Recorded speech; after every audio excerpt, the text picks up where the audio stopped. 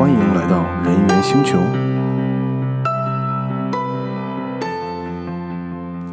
大家好，欢迎来到今天的人猿星球。今天我想跟大家分享的主题是如何找到你事业中的卡点，并且尽快的克服它。为什么会想到这个话题？上个星期呢，我给大家做了一场网络的分享，就是如何最大化你现在工作的资源。当时呢，有几个参加这个网络课的小伙伴给我留言啊，就是跟我说，觉得这次的分享其实非常有用，因为其实真的职场的提升，其实并不是说一个临时抱佛脚的事情。你比方说，你可以在要去换工作的时候才去写你的简历啊，提高你的面试水平啊，这都是一个一次性或者说2-3次就可以提高的东西。但是其实真正的提升，它不是说一夜之间完成的，它肯定是一个长期慢慢积累的过程。所以呢，其实这种长期的积累才是更有效的。然后呢，我就想，那其实可以就是展开，根据这个主题呢，展开再多说一些。有很多人他们的事业之所以不顺，或者说他多年一直是小白，一直没有到一个专家的层次呢，其实都是因为他有一个卡点。这个卡点呢，有点像打游戏。大家都知道哈，在游戏里，比方说一般会有一个情节，你要触发了这个情节，然后呢打败那一块的敌人，你才能进到下一关去。但是呢，如果你老是比方说找不到那个出发点，或者说你找到了出发点，但是老是打不过那一群敌人呢，你就永远不可能去触发一些新的一些故事剧情，或者是一些支线，或者是其他的一些解锁新的地图。有很多人呢在事业中他就遇到了这种问题。我可以给大家举一个例子，比方说有一个人他一直做的是非常重复性的那种技术性的工作。那其实当他想要去拿到更高的年薪，比方说在美国想拿到10万以上，或者说在国内他想拿到一个30到50万人民币以上的一个年薪的时候呢，他就会遇到一个问题。因为能拿到这个年薪的人呢，绝大多数的岗位他其实都是要求你要么是一个技术专家，要么呢已经可以做经理开始带人。但是如果首先你的技术没有达到一个专家的一个层次，或者说呢你从来没有过任何带人的经历，很显然这样的岗位是不会考虑你的，所以呢你就有点高不成低不就，非常的尴尬。我也知道国内有很多企业都有这个招聘的年龄歧视，比方说如果你在30岁之前，或者说35岁之前从来没有担任过管理岗位，或者说一个经理岗位的话，你这辈子可能也担任不了了。这是一个非常真实又非常残酷的一个现实。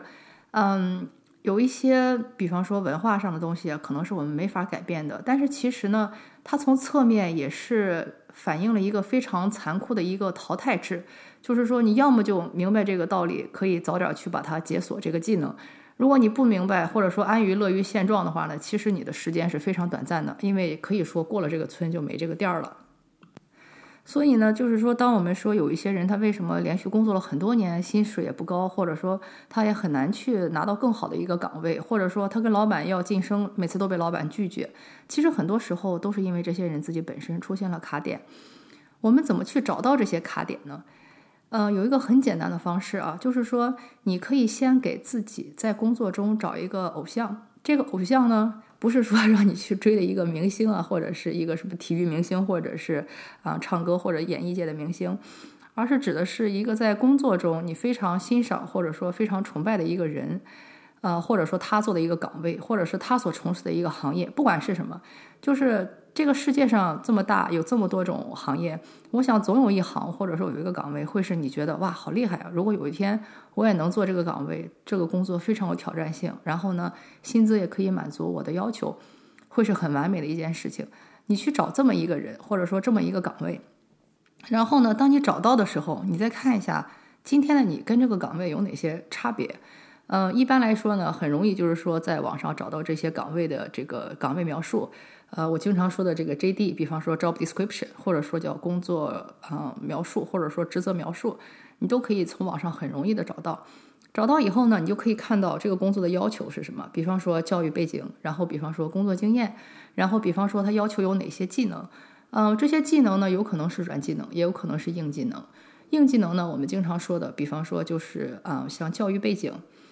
比方说像工作年限，相关的经验的长度，比方说5年相关经验，或者说3年某个软件的使用经验，或者说7年的项目管理经验，不管是什么，这是一个非常硬性的一些标准。同时呢，还有就是说第2语言或者是第3语言，比方说要求这个岗位的人必须会讲西班牙语，或者说必须会可以用英语作为工作语言，或者说用法语作为工作语言之类的，就是这些都是非常硬性的一些规定，像软件呀、语言啊等等。还有一些呢是一些软性的，就是说这个是一些软技能，比方说像管理的能力，像项目的这个管理的经验，或者说一些沟通能力，或者是一些对跨国文化的了解，或者是一个协调的能力等等。就是这些技能呢，就是说是相对来说软的，就是说可能有一些证书，但是证书其实不太关键了，更关键的就是说你有没有实际的做过这个事情，或者说有这种相关的经验。还有一些比方说像你的逻辑能力、推理能力、总结能力、语言表达能力等等，就是这些都会是一些软技能。就是说你可能比方说专业上可能非常出色，很擅长去做研究或者做分析，但是呢如果就是说你一直只会做这个，去跟数字打交道，或者说去跟这个报表打交道，其实也做不了太久。你必须还有能力，就是说把这个数字背后的故事解读出来，然后并且把它讲给别人听，并且能说服别人去接受你的这个想法，这才是一个全套的。我记得我因为我辅导过很多，比方说数字分析类的客户。其实你如果光看简历的话，或者说光看他们的教育背景的话，大家没有什么区别。比方说你是这个 A 大学的这个统计学，他是这个 B 大学的数据分析，他是 C 大学的数学相关的一个专业，就是你看上去好像谁都可以做这个工作。但是呢，如果你让他们真的去给你讲他们在学校里做了什么，或者说他们在上一份公司里做了什么，你会发现其实他们的能力会相差非常非常多。有的人呢，我会比方说做一个测试啊，就是比方说在我的这个公众号招小助手的时候，他们说我可以给你做一些数据分析的事情，我说 OK， 那我把这个原始数据发给你，你看你能告诉我什么。但是就是一样的原始数据，我发给2个完全不同的人，这2个完全不同人他会给我完全不同的解读。有一个人呢，他就可以从这个数字的角度告诉我的结论是什么，然后我为什么会得出这么一个结论，那我对你的建议是什么，比方说你要在文章底下多增加你之前文章的链接啊，或者说你要去鼓励大家去分享啊之类的，就是他还可以给我一个实时的一个建议，并且把他之前的经历告诉我应该怎么样去做一个更好的一个用户增长或者是转化。但是另外的人呢，他可能就告诉我的就只是一个非常冰冷的结论，比方说看过你3篇文章的人更容易关注你，就完了。或者说甚至给我的这个结论是不用他告诉我都可以知道的。所以在这种情况下，你会发现其实一样是做数据分析，水平差距还是非常大的。就是说你有没有一个全局观，能不能从这个数字后面告诉我这个数字后面的故事是什么，或者说你觉得应该怎么去把这个事情去做得更好，怎么去改进，这个就是到了下一个阶段。然后呢，到了下一个阶段，如果你还可以做更高一级的事情，比方说你告诉我 OK， 我们现在可以做一个 A/B 测试，就是试一下你用 A 这个战略会怎么样，用 B 这个战略怎么样，各自给他24小时的时间，看一下转换率怎么样，这又是另一个层级。所以就是说你不要光看着好像这些人都是一样的，不都是数据分析专业吗？大学排名好像也差不太多，但是其实呢里面的差距还是蛮大的。就像同样一件事情，一个事情由高手来做和一个小白来做也是完全不一样的。因为高手和小白的世界观，他的价值观，还有他处理事情的一些做法，其实都是天差地别的。就是这些东西才一天一天的积累，导致大家最后很不一样。我记得前2天在微博上看到一段故事，我非常有同感啊。他就是说你看上去好像大家都是一样的，都是985或者说211的一个名牌大学毕业，但是呢有的学校它可能真的就是说名师名教材，然后一切都告诉你是最基本的那个事情本来的样子。另一个学校呢就像监狱一样，就是让学生不停的去做题，不断的去练习，有点像监狱，只是监狱里的人不是在就是做劳改，而是说他们在做题。所以在这种情况下，可能你要看高考分数，可能2个人都一样，然后2个人进了一样大学，但是这2个人其实他的这个逻辑思维能力、推理能力、总结能力，还有对这个整个事情的这个因果逻辑的理解是完全不同的。所以这一点就非常的关键，就是我们一定要知道我们就是说卡在了哪里，就是说我们跟我们的这个理想岗位之间差距究竟在哪儿，又是什么造成了这些差异。其实可以说很多时候这个差异都是由你自己造成的。这个呢，就是你一定要去抛开那些自己找的借口也好，或者是自己给自己的一些假设或者预设也好，而是要去好好的去理性的分析，把感性放在一边，去想一下你的卡点究竟出在什么地方。我可以给大家举一个例子啊，昨天晚上刚刚发生的。我最近呢在玩塔罗牌，然后呢就跟我的一个好朋友聊天，然后就给他测了测牌以后呢，他就开始跟我抱怨，就是说他觉得他的小孩在学习上有很多问题。但是我不觉得他的小孩有任何问题，我觉得问题都出在他的身上。比如说他总是觉得这个小孩对那些事情不屑一顾，只喜欢打游戏。但是我看到的是他的小孩可能只是一个不是典型的那种大家很喜欢的非常顺从非常听话的，他只是因为脑子非常活，他有很多其他的想法，所以他才不能按照老师的规定去安安静静的坐在那里不停的说话，不停的去接画把。我之所以要誓死捍卫他，就是因为我自己上学也是一个非常喜欢接老师画把的人。我认为这反映了一个人的快速反应能力和语言表达能力非常强啊，这都是好事情啊。所以我就跟我的好朋友说，你为什么不从这方面去培养一下你的儿子？比方说让他去做一个主持，或者说去做一些像演讲比赛呀、辩论比赛啊这种。然后他喜欢打游戏，你可以教给他编程啊。就是这些都是非常好的东西，你为什么非要让你的孩子跟其他所有人一样，就是安安静静坐那里跟个木头一样？而且那些老师他们之所以这么说，是不是他们也想推卸自身的责任？是因为自己没有能力把一个事情讲得有意思，或者把一个事情讲明白，才去指责你儿子上课乱动。所以他好像从来没有这么想过。他想过了以后，突然就觉得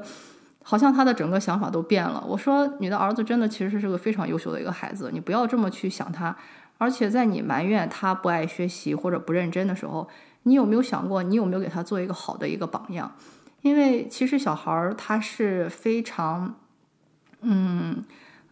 可以说目前还没有什么明辨是非的能力吧。他其实也就是跟着爸妈在一起，爸妈做什么他就做什么。如果他的爸爸妈妈天天就是在比方说赌博，或者说天天在看电视，那这个小孩也很理所应当的，他的时间就会花在看电视和赌博上，或者说打牌上。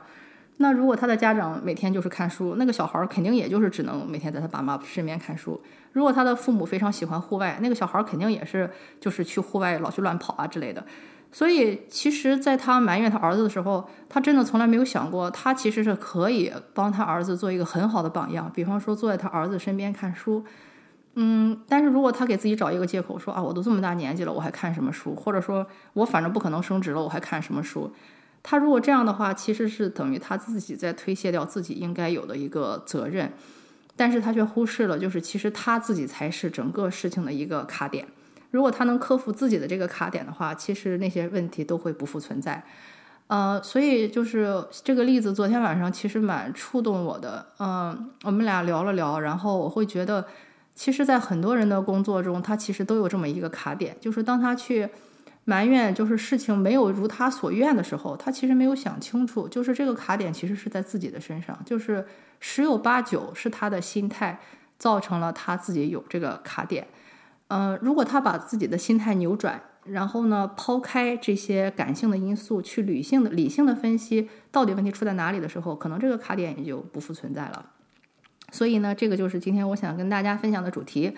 然后呢我上星期做的网络课呢，也已经在我的网站上线了。主题呢，就是如何最大化你现在已有工作的一些资源和信息，最好的利用好它。